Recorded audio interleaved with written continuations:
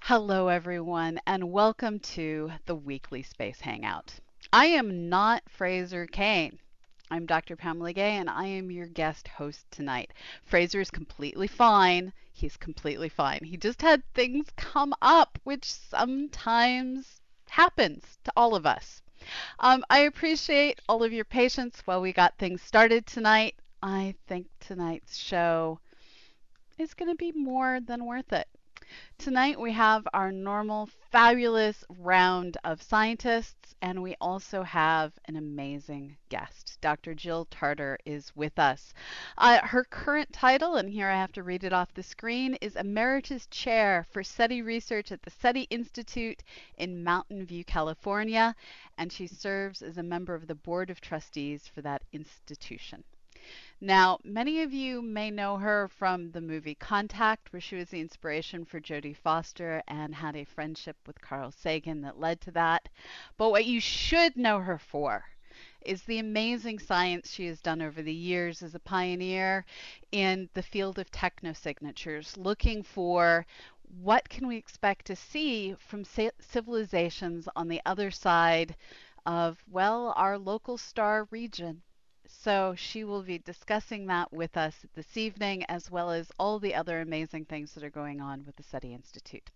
Now, alongside her, we have a variety of different space journalists with us tonight. I'm going to start with Pam Hoffman, who is to my left. How are you doing, Pam? You want to introduce yourself? I'm Pam Hoffman, Everyday Spacer. I am doing awesome, and I'm going to tell you that there's nothing scary about the night sky coming in the next coming weeks. Okay. I didn't know I needed to be scared of the sky, and now I'm a bit worried. But all right, moving on. Michael Roderick, could you please introduce yourself? And I'm sorry if I just destroyed your name. You actually got it right. Okay. I'm Michael Roderick. I'm a Penn State graduate student. I'm working on interacting galaxies, and so I'm going to be telling you about some evidence of past interactions that we seem to just have found in the Milky Way galaxy. And Dave Dickinson. Hey, science writer, longtime amateur astronomer, frequent contributor, Universe Today, Sky and Telescope. Not in a murder scene. It's just Halloween, so. It's 2020. A murder scene might be an improvement. I'm not sure any longer. So without further ado, I'm going to ask our three journalists if they could please mute their videos, and Jill and I are going to talk about the things that she is currently up to. Apologies that I am not Fraser, so there's going to be occasional kludges going on as we do this. So Jill, this is an amazing time in technosignatures. There's new work being done to try and define these. And before we launch into all that's new, can you define technosignatures for our audience, please? Well, technosignatures is a word that I made up to be analogous to biosignatures, because I wanted to emphasize that both of these aspects of looking for life fit under the umbrella of a discipline called astrobiology. So in technosignatures, what we're looking for is somebody else's technology that's modifying their environment in ways that we could sense remotely across the solar system or to the distance of nearby stars. So somebody's using technology to astroengineer something, create or transmit a signal, modify their planet, do something that our telescopes possibly could detect and realize were engineered rather than astrophysical. And this is something that the SETI Institute has been part of doing in the radio spectrum for decades. What specifically are the things that you can see using your radio telescopes? Because I know it's not just leaked television and radio signals. Well, you can detect, we've also been working in the optical. And so in the radio part of the spectrum, we do look for frequency compression. We look for signals that show up only on one channel of the radio dial, because nature can't do that. Nature's emissions are broader than that. So frequency compression is one of the keys in the radio. In the optical, it's time compression, looking for bright flashes that last a nanosecond or less, like somebody's laser flashing at us. And these are the kinds of categorizations that we've been using historically. But now, actually, it's really exciting because with the advent of artificial intelligence and neural networks, instead of telling a telescope or taking the data from a telescope and asking a computer, does this particular pattern exist in the data? We can now begin to take the data, show it to the computer, and ask, is there anything intelligent, anything that isn't noise in the data, and therefore broaden the classes of signals that we can be sensitive to.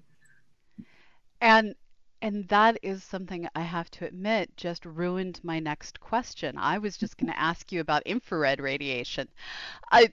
So the universe. Well, that's actually we're pushing the search, the optical, down into the infrared now that there are good photodiode, avalanche photodiode detectors and arrays. So we are actually trying to push into the infrared because, of course, the infrared is visible across the galaxy farther than the optical. And we've never seen the center of the galaxy in the optical. But the radio and the infrared are not as absorbed and scattered by the dust. And I don't know about you, but science fiction has had a very important motivating factor in my life. And a lot of the cool stuff from the science fiction I love most appears in the infrared. What kinds of things are you specifically looking for in the infrared? Or not just you, but the field of technosignatures in general? Well, we're looking for emissions that shouldn't be there, or stellar properties that are altered in some way. We're looking for, ultimately, we'd like to be looking for multiple planets in a planetary system when we get the ability to image and distinguish them one from another. We'd be very interested if instead of being at a temperature that was appropriate for the distance from their star, they turned out to be, say, all the same temperature because somebody had gone and astro-engineered one of those planets. It's the same kind of thing, looking for time compression, frequency compression, and in the optical and the infrared. And as you're doing this, AI is, like I said, not something that was on my radar to bring up. When you talk about compressed signals, things like fast radio bursts come instantly to mind. How does an AI say this is intelligence when biologists argue about that here on Earth? Well, we can't define intelligence, right? Any more than biologists can define life. But we can say that the statistics of the signal are non-noise-like, right? Yeah. So there does appear to be some information content there.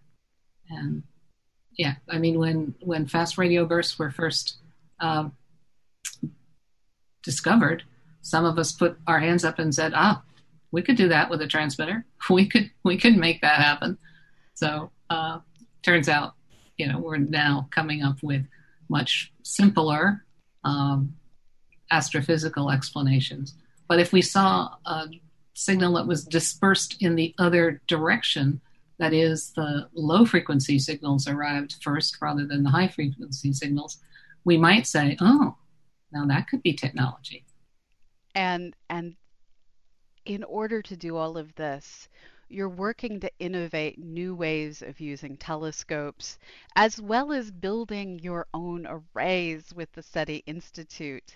Can you update us on the technology you have on hand? ATA, for instance, laser SETI, which I think is what you were just talking about with the compressed bursts. Yes, well, you can see the Allen Telescope Array behind me here. Yeah. It's in Northern California, 42 6-meter telescopes. So the first time we've built the equivalent of a large telescope by using a large number of small dishes. The small dishes give you a large field of view on the sky. This is a terrific survey telescope.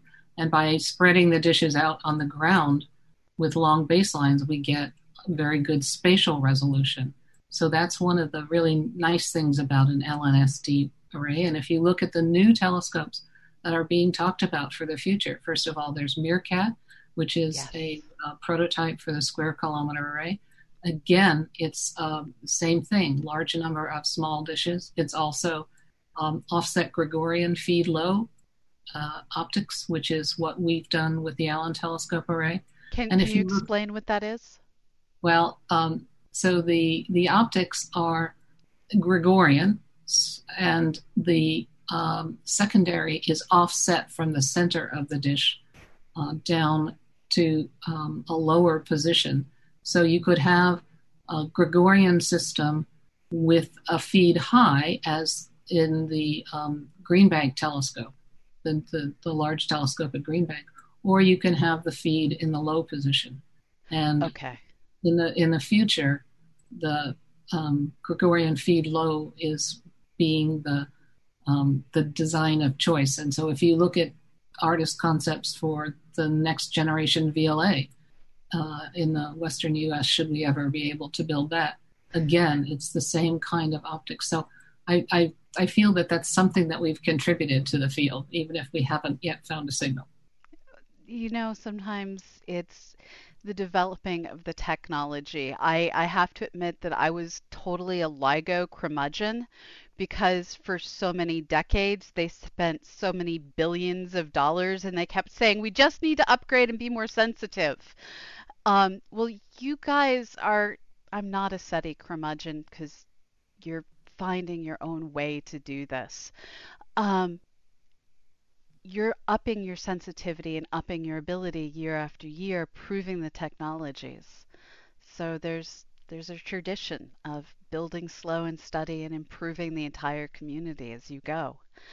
Now, MeerKAT's in South Africa. VLA is in collecting for their own purposes and reprocessing it, in many cases in real time, looking for engineered as opposed to astrophysical signals. So there's a project called COSMIC, which will be taking all of the data streams from all of the antennas at the VLA, which is one of the heaviest used instruments on the planet. And we will be able to reanalyze that data for SETI or fast radio bursts or other kinds of scientific investigations beyond what the primary observer is doing. And then you mentioned laser SETI before, and that's an exciting project for me, because if we get the ability to build out the observatories that we have so far deployed in Northern California, and should we ever get out of quarantine in Hawaii, and then at about 12 other sites around the world, we will have the ability to look at all the sky all the time at optical wavelengths. This does not yet go down into the infrared, but who knows what optical counterparts, a very transient, very short time duration, we might find in a. Jill, are you there? We just had a pause. I don't know what happened. We're still going out. Are you there now? I see your eyes moving. Okay. I heard you say, we don't know, and then you just froze. What I was talking about is with building this instrumentation that is looking in the time domain, in the optical, and putting devices around the globe in a dozen or so locations. We'll have the ability to look at all the sky all the time for the first time ever. And who knows what optical counterparts of other astronomical phenomena we might find, in addition to the kinds of SETI signals that we'll be looking for. And this timeliness is what I love so much about the COSMIC project, where you're running simultaneous. And with the geospatial aspect of being spread around the globe, you're also enabling other people to help you with the GNU Radio project. Can you talk about that at all? Yeah, well, we've made an alliance with GNU Radio. I don't know if your listeners or viewers know what that is, but they're small radio devices, antennas that can be hooked up to a computer, and there's lots of software to do kinds of applications like Fourier transforms and that sort of thing. So we're actually doing workshops with students and GNU Radio and looking at how we can use this to expand the kind of searching that we can do, and certainly the kind of outreach and education that we can do to bring in students to learn the fundamentals of radio astronomy, radio engineering. And it's a really neat, laptop and a GNU radio device, and you can start looking at the sky and tracking satellites and doing all kinds of things. It's really amazing to watch. And I suffer from being a senior scientist, which means far too many hours of my week are tied up in budgets and telecons and meetings and timesheets. And you have ionized to the stage of emeritus. Are you looking for any pet projects where finally you can escape at least the budgets part of being a senior person? Well, yeah. When I was a graduate student, I started collecting papers on SETI observations. And literally a couple of years ago, I don't know if you know it, but they do make binders that are that thick, right? And so these were paper copies because it was a long time ago that I started this. So we've now turned that into an interactive database called technosearch.seti.org, where I've tried to give information about all of the SETI observations that have been published, give the references and actually a PDF version of the paper, even though sometimes I shouldn't be doing that, so that people will know what's been done. And if people find something that's of interest, they can at least go back and see, has anybody before me looked at this region or these stars at these frequencies? So I think for me, that's a fun project. And that just sounds cool. It will get better as my Drupal 8 gets better. Oh, Drupal is hard. Drupal is hard. It sounds awesome, and I'm so glad that you are there as a researcher as well as a leader in the field. Now, time is always far too short in these things. What things are coming up that you want to make sure our audience and everyone else out there is aware of that hasn't come up so far? Well, I think that the decadal is coming up, right? Yes. And SETI has had a roller coaster relationship with federal government and federal funding. Yeah, but we certainly would appreciate the scientific community looking at the 14 white papers that we put in and saying, okay, this is something that's really got scientific merit, is worth doing. It might not prioritize as high as some other telescope or spacecraft, but it's certainly worthwhile. And we'd like that good housekeeping seal of approval, because then as we go out to ask for philanthropic funding and foundation funding, we can point to that and say, see, we're legit. And this makes a very important point that I think gets missed a lot, is the decadal surveys done in both planetary science and astronomy are a gathering of our entire community to say what our priorities for the next 10 years are. And while it's always our hope that NASA, NSF, and any other federal agencies of relevance will take that and use it to designate federal funds, not everything we do is federally funded, and we have to rely on foundations, on donations, and it's through a mixed portfolio. Just like we should have our retirement packages be mixed, we need to have our academic portfolios mixed. So you make an excellent point that everyone needs to be aware of. Sorry, I just went off on my. Please No. remember, we're funded many different ways. Yes. Yes. Did I mention I've been doing budgets this week? Um, Now, the SETI Institute is a lot more than just people analyzing radio signals. You also have an amazing summer RAU program for undergraduates. You put on a variety of amazing online materials. What are your favorite things you want people to know that they can go either apply to participate in or that they should be watching? Well, first, although the name is SETI, we have 100, and I think the last number is 108 PhD scientists working there, principal investigators on their own grants on every aspect of the question of life beyond Earth and origins of Earth. Yeah. So we cover from microbes to mathematicians. It's a very broad range of scientific exploration, and it's. Oh no, we have another glitch.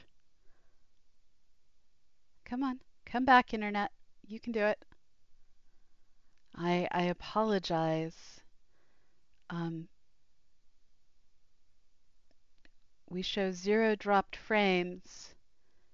I'm hoping I'm going out. We've lost Jill. Come back. You can do it, Signal.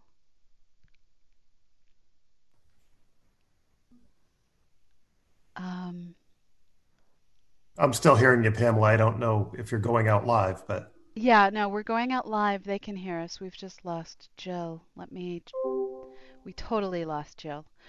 All right. So, everyone else come back. Hopefully Jill will come back.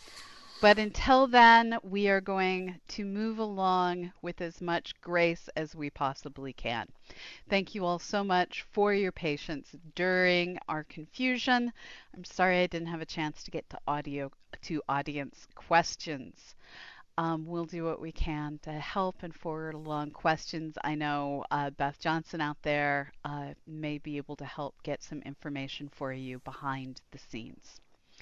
All right. While we wait to see what happens, let's move along to today's top news. And here,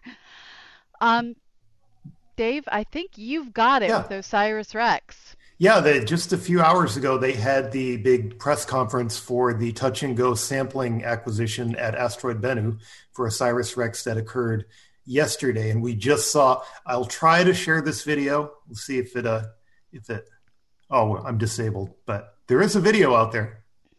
Hold on. I wasn't prepared for you guys. Oh, okay. Screen share. I can fix that. I can fix it. I have a quick animation. Go well. All right. So there's going to be some frantic rescramblings of. Can you send me a link? I think I could. Oh, to the video? Yeah. Hang on. Okay. So we're going to make this work, people. Pardon me while I make some adjustments. Because I'm writing an article about it for Sky and Telescope tomorrow, so I have the link. Jill's coming back in. You get me the link. We'll finish up talking with Jill, and life will be good. Well, technology has not been our friend this evening. It's all right. These things happen to all of us. So you were telling us about all the wonderful programs that SETI is part of with your more than 100 researchers that you have. Please finish your thought, please. Oh, well, I mean, it's just that sometimes very often we debate, should we change the name of the Institute so that the world out there knows that we're doing a great deal more scientific exploration than just searching for technosignatures. But in fact, SETI has brand, SETI has a recognition. So we've kept it. But indeed, the dual disciplines of biosignatures and technosignatures are all under the umbrella of the SETI Institute. And I know I got to know a lot of your staff through the Sophia Airborne Observatory work. Exactly. And it's really an amazing research facility. And us little research centers have to stick together. I'm at the Planetary Science Institute for my day job. And do you have any parting words on this day filled with technological chaos that is here and not affecting your instruments? So we're absorbing the damage for them. Yeah, I think that I've had the fortune to have a long career. And over that career, I think exoplanets and extremophiles have been real game changers. So we now know that there's a lot more potential habitable real estate out there than we might have thought at one time, or certainly when we started. And so I think the game now is to try and figure out if any of it is actually inhabited. And that's going to be a fantastic exploratory science for the rest of the century. And my goodness, so much energy is going into finding all those worlds, little and big, and I can't wait to see what amazing things we learn about all of them. Thank you so much, Jill. What one place should people go to follow everything you're doing if they can only go to one? SETI.org. Perfect. Thank you. It's always a pleasure. Thank you for having me. And now I'm going to leave, and it's not a technical glitch. Exactly. Okay, bye-bye. Bye-bye. All right, so I am pulling up Dave's video. Just one moment. NASA put out a short video. It's sped up about twice the speed of the actual, so it looks a little more violent than it actually was.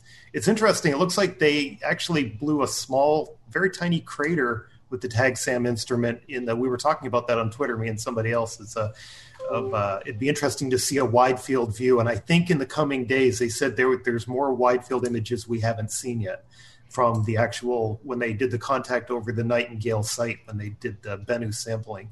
So the contact was a little longer than we thought, because the timer I had read was set for 5 seconds, because they don't want to contaminate the sampling that they're bringing back. The whole idea is to bring back a very pristine sample. Yes. So they don't want anything from hydrazine from the spacecraft or any outgassing or anything. They even went down with OSIRIS-REx in a Y configuration with the solar panels up, just in case they didn't want any debris to hit it or anything like that.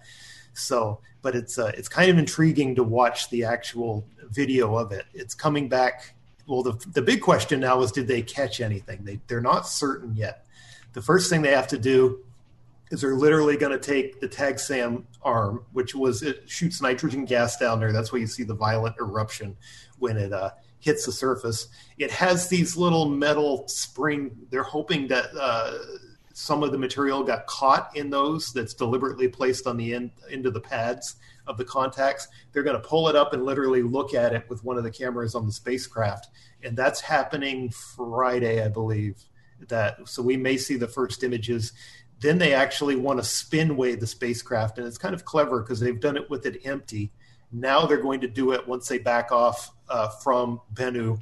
They're going to do a very slow spin measurement to try to see if there's any extra material in there. The amount of material... And that uses the angular momentum.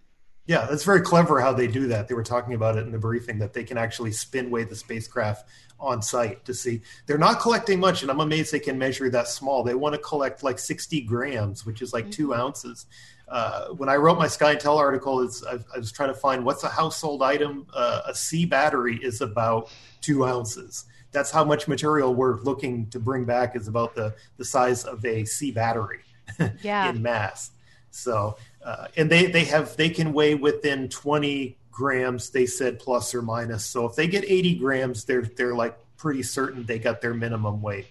They have 2 more sample attempts if they didn't get anything this time. I'd be surprised if they didn't, if you watch the video. It really looked like they stirred up. I was thinking, we were talking, it's like they should have a net or something, because you see all these rocks go flying once they hit. But there's 2 more sample attempts. They can't go back to the Nightingale site they mentioned because of any chance that they might have contaminated it on this sample attempt.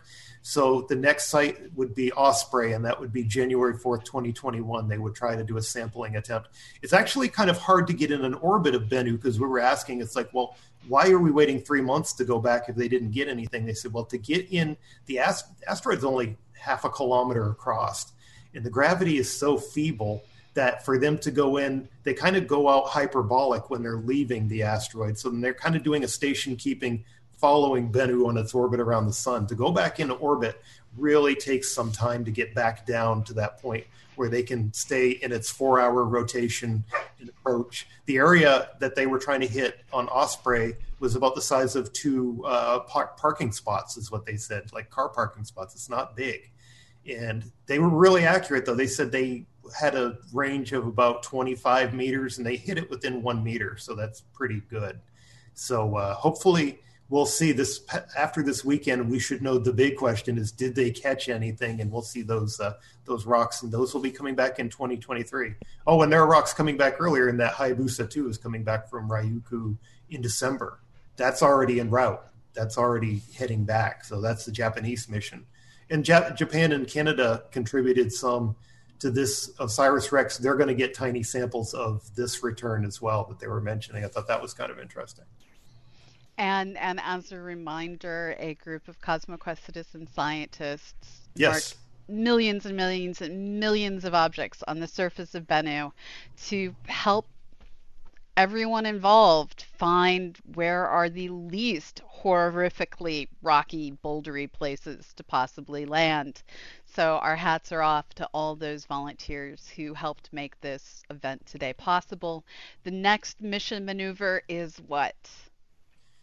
For now, they got to do the spin maneuver this weekend, and then, like I said, it's from there they got to see, are they going to go back and sample, and if not, if they've got enough of a sample, their first priority is to get that sample back safely. So they're going to head back. I believe it's in December of this year. They're going to start the long trip back for 2023 to arrive back. When they arrive back, the whole spacecraft, of course, they're doing an Earth flyby. And Hayabusa 2 is doing the same thing. They eject the sample capsule, and it's touching down over its proving ground in Utah. I believe that's where Stardust came in a while ago. We don't talk about these things. Yes, that didn't go so well. They got back a little bit. That didn't go so well. They did do very good science. Yes. All right. So Pam, why are people scared of the sky, and should I worry? No, I'm thinking there's nothing scary about the night sky coming up. And what I like to do is talk to people about things they can do. So what I'm going to tell you about tonight is that you can see planets in conjunctions. And I have kind of a list, dates, when, where to look for, that kind of thing. So I'll just go through it. In the evenings, like tomorrow night, you can see the moon coming really close to Jupiter and Saturn, and that's called conjunction. So the moon will actually, kind of move through and below the 2 planets for the next few days, including tonight.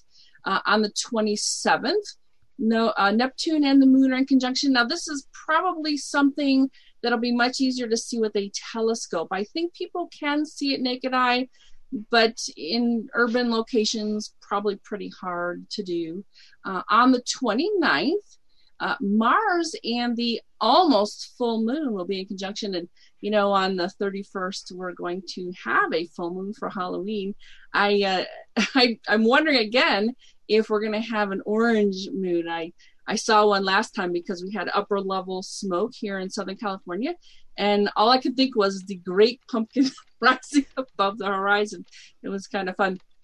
In the mornings, the Orionids are very, prominent right now. This is like the peak time to look for them, but there is a range.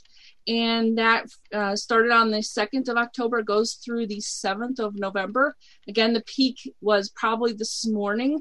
You want a really dark sight. The moon is set by now in the mornings. So even the next, day or two, probably a pretty good shot at seeing some of the Orionids.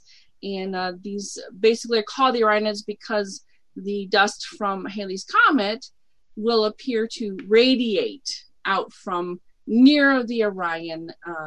It's an asterism. It's part of the constellation of Orion, though.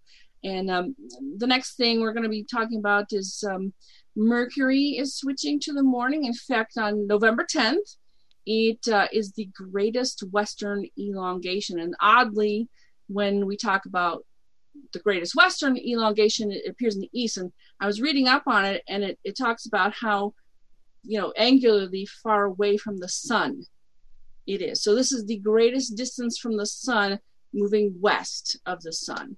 So that's going to be in the morning on the 10th. And I've got a little teaser for you. The end of the year, we have another eclipse. Thanks so much. That all sounds absolutely amazing. If you haven't observed, you're muted. If you haven't observed Mars yet, this is still an amazing time I'm observing and imaging nearly every night, and Mars is like amazing right now. Yeah, very, very good. Fairly early in the evening still, right? Right as the sun's going down, just look east, and it's almost never that bright. I mean, I could see Mars when it went near the moon a few weeks ago during the daytime. After sunset, you could still see Mars, which is rare to see. Opposition is a fabulous thing. So we've got to enjoy it when we can, and this is a particularly close opposition. So tonight is a night of small objects, but some of them are larger than others. So, Michael, you have evidence of a broadside collision of a dwarf galaxy? Very evocative title, yes. So we know that our galaxy has gone through some mergers in the past, because if you look out at the plane of the galaxy, you got this nice disk, and you can see some streams of stars coming out from it. If you want to Google, SDSS, field of streams, you can see these beautiful images of stars extending out from the plane of the galaxy. And so what causes that is you have small satellite galaxies that pass through our own galaxy, and in that process, their stars get kind of ripped away from that satellite galaxy, and they leave out this trail. The new thing that they found seems to be similar, not streams, but shells. And so what's the difference between a stream and a shell? Well, streams are usually, something that can go through the plane of the galaxy. These shells seem to happen if it's going kind of through the center of the galaxy. And so what happens is this small galaxy will come through the center, and as it pushes through, it kind of splays out, and the stars will eventually return. They're not going to escape. So the tide of the galaxy, they start to come back, and at that point where they stop, where they kind of do that turnaround procedure, you get what looks like a shell. And so we see this with other large galaxies, like in galaxy clusters. You get these nice little shells and ripples. It's kind of a orientation effect that, you're seeing it kind of edge on, so all those stars are moving to stop, and then they start to come back. And so we now see that in our own galaxy, and this is, due to some overdensity of stars that we knew about. We decided to track down the locations and the velocities of these stars, and it seems that this was an interaction that happened about 3 billion years ago, and it's kind of the first radial merger that we've seen where it went kind of straight through the center of our galaxy like that. So our galaxy eating smaller galaxies and leaving behind little remnants. Galaxies eating galaxies. It is a thing. Galaxy universe. So I just wanted to share a quick update on Betelgeuse, and then we have 2 more mission updates, so prepare for a fast round robin. This week we also had news that my favorite red supergiant, had its distance measured in another way. Normally the way we measure the distance to Betelgeuse is with parallax. This is where if you look at an object from one point, it appears to line up with one set of extremely different distant things, but if you switch to looking at it from another point, in this case switching from eye to eye, or if you're looking at Betelgeuse with a telescope, switching from where relative to the sun you are from one point in the year to another, that change in position of the observer will create an apparent change in position of the object that you're looking at. And this allows us to do trigonometry and figure out the distance to things. Except Betelgeuse is a big old blobby star. It's about 45 microarc seconds across. Its parallax is more like 5 milliarc seconds. And that's hard to measure. And there's fairly significant error bars. And a group of people treated it like the variable star that it is, and instead looked at what is its fundamental mode period, what is its first overtone. This is the equivalent of if you have a bottle and you blow in it, you get that initial note. If you blow in it differently, you get a higher pitched note. Well, they looked at those two notes that the star pulsates with, and they were able to calculate how big must it actually be. They used that physics and how big it appears on the sky to calculate the distance, and the measurement they got was within the error bars of the earlier Hipparcos measurement, but it was on the close end of those error bars. They essentially brought the star to 25% of its previously thought distance. They shrunk the star in the process, but it still is believed to have started out at more than 20 solar masses. It's still expected to go boom. We just have to wait 100,000 years, at least. It's still in the helium burning phase of its evolution. It's got a ways to go. But it's kind of cool to learn that giant stars sometimes still have Napoleon complexes. All right, so a couple more quick updates. David, you had news on us from Bepi Colombo. Yeah, last Wednesday, Bepi Colombo, the joint JAXA, Japanese Aerospace Agency, European Space Agency Mercury mission, did its first of two planned flybys by Venus. And this one was about 7,000 miles. The one next year in August is going to be a lot closer, like about in the range of 400 miles.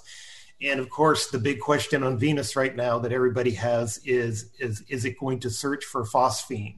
And of course, this mission wasn't designed for that. I mean, they had their instruments on more to just do test calibrations and give us a nifty little animation of Venus flying by as it went past. But they did have their Mertis, the spectrometer, on board. And in theory, they weren't really hopeful this time. I think what they're looking for is 20 parts per billion, I think it is. And that's like, for this distance, they said probably not on this pass. They said next year's pass might be a little more opportunistic and able to see that kind of with Mertis to be able to possibly pick something out. Phosphine, of course, is what's been reported over the last few months in the recent detection on Venus for a possible source of either life or volcanic activity. That's got everybody excited. One of the more interesting science stories. I thought it was interesting on that detection that when they were looking at Venus, they were actually looking at a baseline for a sterile world. Like that, if you read into the American Astronomical Society report, that they were going to use Venus as a world where there's no organic phosphine or anything like that. So they weren't even looking for it per se. So, but Bepi Colombo isn't going to arrive at Mercury until it's going to do 6 more Mercury flybys. It's actually interesting. It's going to be the second spacecraft after NASA's Messenger to orbit Mercury. And it's interesting how difficult it is to get into the inner solar system, into the gravity well, how many Messenger had to do those many, many flybys past Mercury until it finally braked and entered an orbit around Mercury. So that's going to be an interesting mission to watch. But next year it's going to be doing another flyby. It did a flyby of Earth in April of this year too, so that was kind of interesting. It has to do these multiple flybys just to get into the inner solar system, so that was kind of interesting. And my last news note is I'd just like to say the InSight mission finally has their mole buried under dirt. I saw that.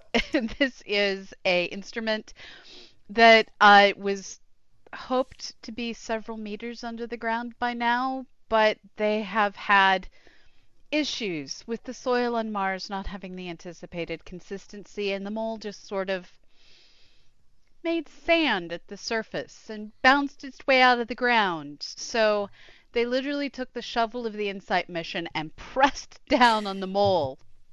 And now they're scooping dirt on top of it so that they can press down on the dirt and hopefully help it as it digs. And we've all done a lot of stories. The mole is digging. It's not digging. Now it's digging. Now it's not digging. So it's the long game. It's Yeah. the long game. So we're just about out of time, but let's see what questions that we can bring up. So it sounds like Bepi Colombo, can they even see amino acids? I don't know if Myrtis, again, it's designed for Mercury, which isn't really, it wasn't a life searching mission or even an organic searching mission, but the spectrometer on there, from talking to the researchers last week, I'm not quite certain that, like they said, they could detect things like phosphine at a certain range, but they they didn't sound very hopeful on this last pass. So Michael, I think this question is for you. Do the stars in the dwarf galaxy get splayed out with their interactions with the Sag A star? Like together, or I guess it's a similar. Go ahead. Go. It's a similar process that I guess they're still staying whole, but the distribution of the stars is getting splayed out. So, we talk about these interacting galaxies like Milky Way is going to collide with Andromeda. You're not really going to have any stars that actually will physically collide. They're just going to kind of get tossed about. So this galaxy, it's not quite getting spaghettified. It's just the stars are getting thrown out. They're getting tossed out, but they're still remaining whole. But I guess in a sense, the distribution is being spaghettified. Okay. And let's see what else we have in here. So Arjan asks, how is the samples? How are the samples from OSIRIS-REx getting distributed across the scientific community? I know I heard that the University of Arizona was getting, for their science team, was getting 25%. Yeah. Canadian Space Agency is getting 4% because they had some contribution. In the Japanese Space Agency is getting 0.5%. I remember those numbers, which that doesn't add up to 100%. So I don't know quite what that was. A question I didn't see addressed in the press conference. What they're doing, again, it's not a big sample size. 60 grams is not big to begin with. So, yeah.